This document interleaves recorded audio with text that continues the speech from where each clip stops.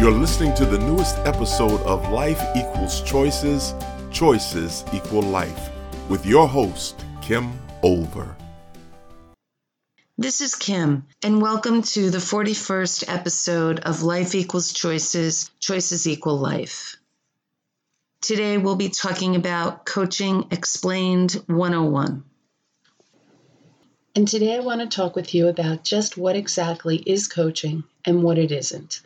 The title of today's episode is Coaching Explained 101. Modern sports coaching can trace its roots back to the 1880s, but life coaching as a profession was founded by Thomas Leonard in the 1980s. He went on to create the first official coach training program called Coach University. Coaching skills are distinguished between counseling and consulting and has a different skill set. Most people seek coaching for one of three reasons.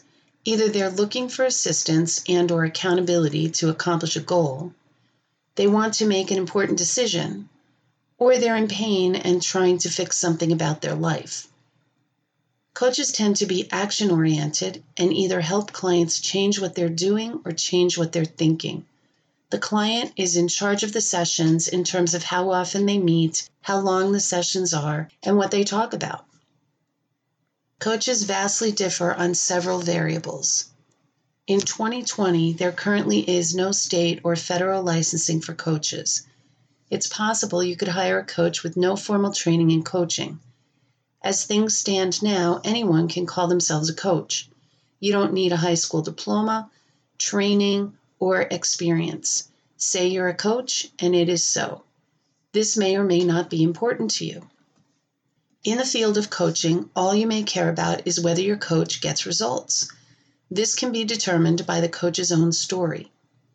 Perhaps they have been where you are and are currently where you want to be and have developed a method to help others doing what worked for them in the past. Another way to know if your coach can get good results is by looking at their social proof. Coaches should have written, audio, or video testimonials on their websites. This may be all you need to decide if this is the coach for you. If you're interested in a coach with credentials, you want to know if they're certified. There are many ways for a coach to be certified. Because the field is largely unregulated, there are many coaching programs out there that offer their own certifications. Some are phenomenal coaching programs. Others are largely inadequate, and there are many programs in between. A company can create its own coaching program and grant its participants a certificate of completion, bestowing upon them the right to call themselves a certified coach. There are also two main coaching organizations who approve coaching programs. One is the International Coach Federation, otherwise known as ICF, and the other is the Center for Credentialing and Education, who approve board-certified coach programs. When a coach has a certification from one of these programs, you have greater assurance that they've attended a monitored program. The main difference I see between the two is that ICF programs do not have any educational requirements, standardized testing, or professional references required. To become a board-certified coach, you need at least a bachelor's degree, one professional letter of recommendation, and to pass their standardized coach exam at a Pearson VUE testing center, making a BCC credential more professional in my opinion. Again, this distinction may or may not matter to you. A second area where coaches differ is in their approach. In the field of coaching, it is generally accepted practice that coaches ask questions of their clients to help them discover their answers within themselves. However, there's another brand of coach who acts more like a mentor or consultant than a coach. Let's call them mentor coaches. These coaches have an expertise that you don't, and you want to learn what they know. You don't have the answers, they do. And if you hire one of those coaches, you would quickly become tired of them asking you questions you don't know the answer to. Currently, I'm working with a marketing coach to help me increase my following on Instagram and to create a high-quality lead magnet. I don't know how to do those things. I've attempted to do it myself, but with lackluster results. I'm looking for answers. On the other hand, you may be trying to accomplish a personal goal, move beyond pain, or make an important decision with the help of a coach. You do have the answers. You just need a skilled coach to ask the right questions to help you move forward. Let's call these coaches the probing coaches. In these instances, you want the more traditional coach who knows how to deliver the perfect balance of support and challenge to help you accomplish what you're aiming for. Just yesterday, I had a session with someone who wanted to talk about a decision she had to make vocationally. She sent me an email prior to our session with her thought process up to that point and had, in the email, convinced me she already knew what she wanted to do. She simply wanted the opportunity to take time with me to see if there were things she wasn't considering. I asked her a lot of questions. We talked about best and worst case scenarios, and she recognized that her initial instincts were correct. She left our session certain of her decision, and that was valuable to her. A third way coaches differ is in their approach. Almost all known therapy approaches now have a program for coaching. You can find coaches who take a behavioral approach, a humanistic approach, or more of a cognitive behavior therapy approach. When you use a coach in this way, the big things to determine is whether they're actually doing coaching with you or counseling. How would you know? What's the difference? The board-certified coach program is quite clear regarding the differences between coaching and counseling. For clients, one of the biggest differences is insurance does not cover coaching, but frequently does cover counseling. Counseling is considered a medical service, which is why it falls under the insurance realm. In order to be covered, you would need some kind of a diagnosis and treatment plan. In other words, something must be wrong with you to have your counseling paid for. In coaching, the opposite is assumed. There is nothing wrong with coaching clients. They're simply looking to accomplish their goals faster, make better decisions, or move beyond or conquer a pain point. The latter is sometimes addressed in counseling, but the main difference is in counseling, you would spend a lot of time talking about and processing your past pain. In coaching, it's recognized you have a painful past, but that has nothing to do with you moving forward and restoring your life and your happiness. You can do that with a skilled coach who has experience in that area. There are several counselors who also offer coaching services. There are ethical guidelines for those counselor coaches that prohibit them from counseling and coaching the same client. Those services are seen as separate. Counseling is a medical service to help someone understand their past and how it may be interfering with their current life. Coaching could also help the person in counseling. Coaching is for when you've done the painful work and are ready to rebuild. When this happens in counseling, a counseling coach would need to refer that part of the person's treatment to a coach, where it wouldn't be considered treatment anymore. It would now be accomplishing whatever goals they have set for their life. There are some other differences between counseling and coaching.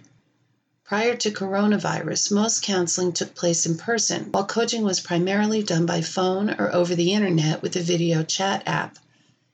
Counselors are viewed as a helper, creating a power differential, while coaches are more of a partner. Because there's less of a power differential in coaching, there are less boundaries around the relationship. For example, in counseling, you're ethically required to wait 5 years before developing a personal relationship with a client. But in coaching, it's only 2. The way coaching works with me is that you decide you want coaching, then you can book a free 20-minute session for both of us to assess whether we would be a good match for each other. I'm trying to ascertain whether I'll be able to help you with your goals, and you're assessing whether you would trust and respect me as your coach. Should you decide to proceed, you choose whether you want to book session by session, or if you'd like to commit to a 3-month coaching package. I stand by my coaching and believe I will be able to significantly help you make progress toward or even reach your goals within 3 months. The 3-month packages are listed at 20% off what it would cost to book them individually. When you purchase a 3-month package, you're paying for the time that can be spread out beyond 3 months or used sooner as you determine you need. The single sessions can also be scheduled as you want. I usually recommend starting with a 45-minute session because when you coach with me, you complete a coaching call prep form within 24 hours prior to the session to fill me in on your accomplishments, what you're grateful for, areas you didn't reach your goals, and our focus for the upcoming session. In this way, we can jump right into the work at the start of the session instead of spending precious time for you giving me the information that you can complete on the form. In sessions, you describe what you want to work on. You set goals. You tell me how you want me to coach you, providing the proper amount of support and encouragement you determine is best for you. I will ask questions to explore areas you are looking to master. I'll provide you with information I may have that could help you make a more informed decision, never to change your mind or steer your direction, but to ensure you have all the information I may have regarding a specific situation. I will hold you accountable for the things you tell me you'll do. I won't criticize, punish, or shame you. I will simply ask what got in the way and help you plan to prevent that from happening in the future. If there's something deep to explore around the resistance, I'll ask you questions to uncover your possible self-sabotage. I will support and encourage you every step of the way. I will be your cheerleader. And when you hesitate or stall, I'll help you get to the bottom of the resistance until you're moving forward on your desired path again, or decide to take a different one. Coaching is for people who want to focus on making plans based on where they are today to move forward to their goals they've established for the future.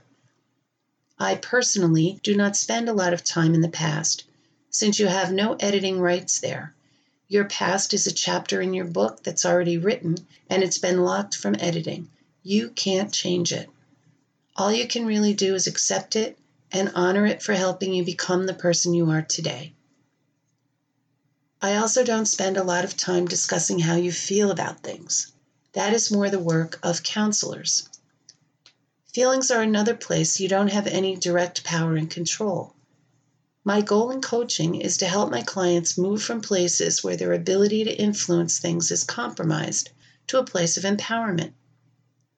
Feelings are something I don't know how to change without first changing something you're doing or something you're thinking.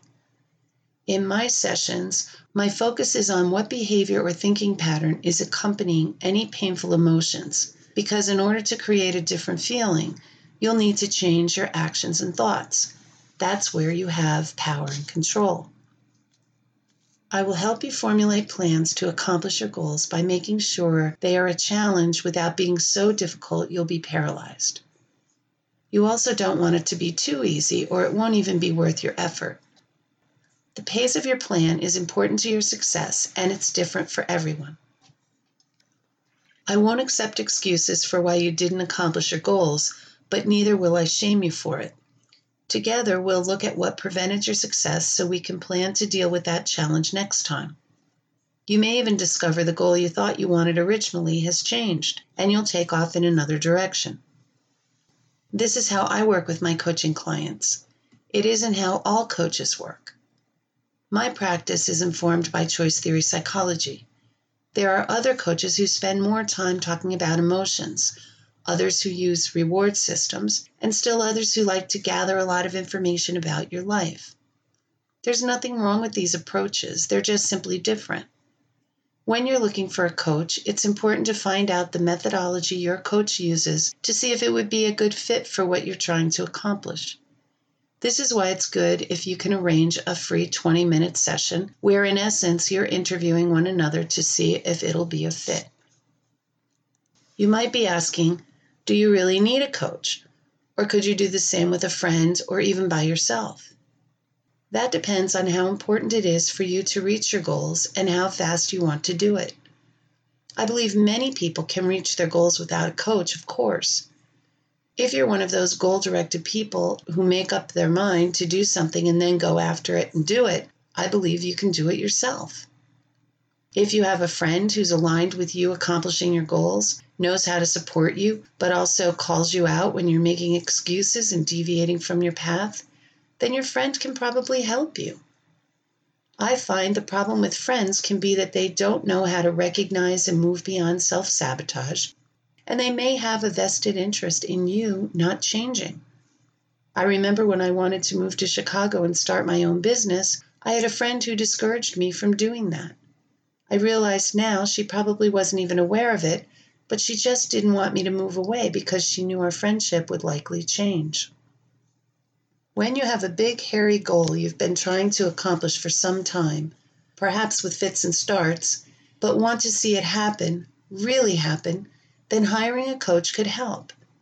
If you have a goal, know how to accomplish it, but for some unknown reason, just can't seem to move in that direction, coaching can help you uncover your subconscious sabotage. If you believe you would benefit from a professional holding you accountable for actions you want to take, a coach can be helpful. It's true, coaching can be expensive. I charge more for coaching than I do counseling. The question to ask yourself is whether the accomplishment of your goals is worth the money you'll be paying.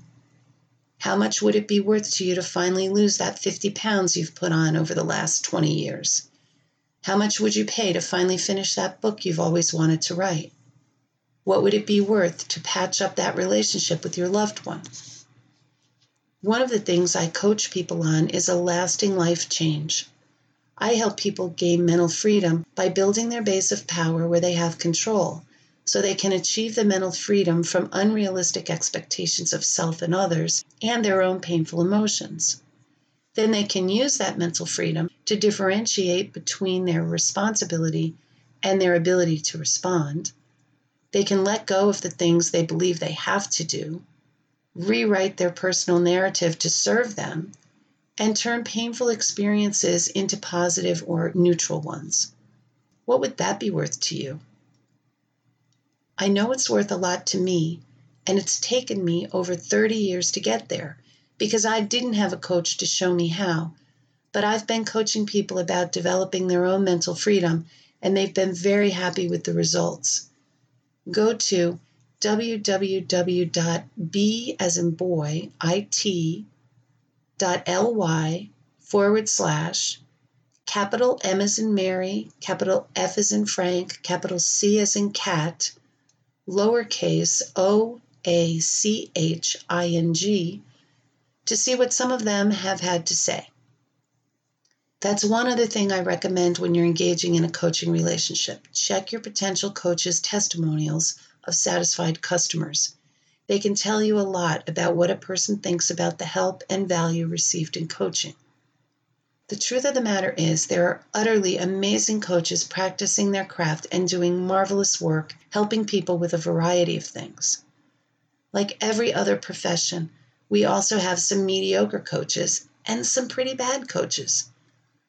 If you're going to enter into a coaching relationship, you'll want to do what you can to ensure you hire one of the best. I hope you enjoyed today's show and that you'll join me next week when I interview Cheryl Matricchio about the topic, If I know I can only control my behavior, why do I keep trying to control everyone else's? I'm looking forward to it. I hope you are too. Talk with you then. This has been another thought-provoking episode of Life Equals Choices, Choices Equal Life. To listen to past episodes, please visit our website at www.therelationshipcenter.biz/podcast and remember to subscribe.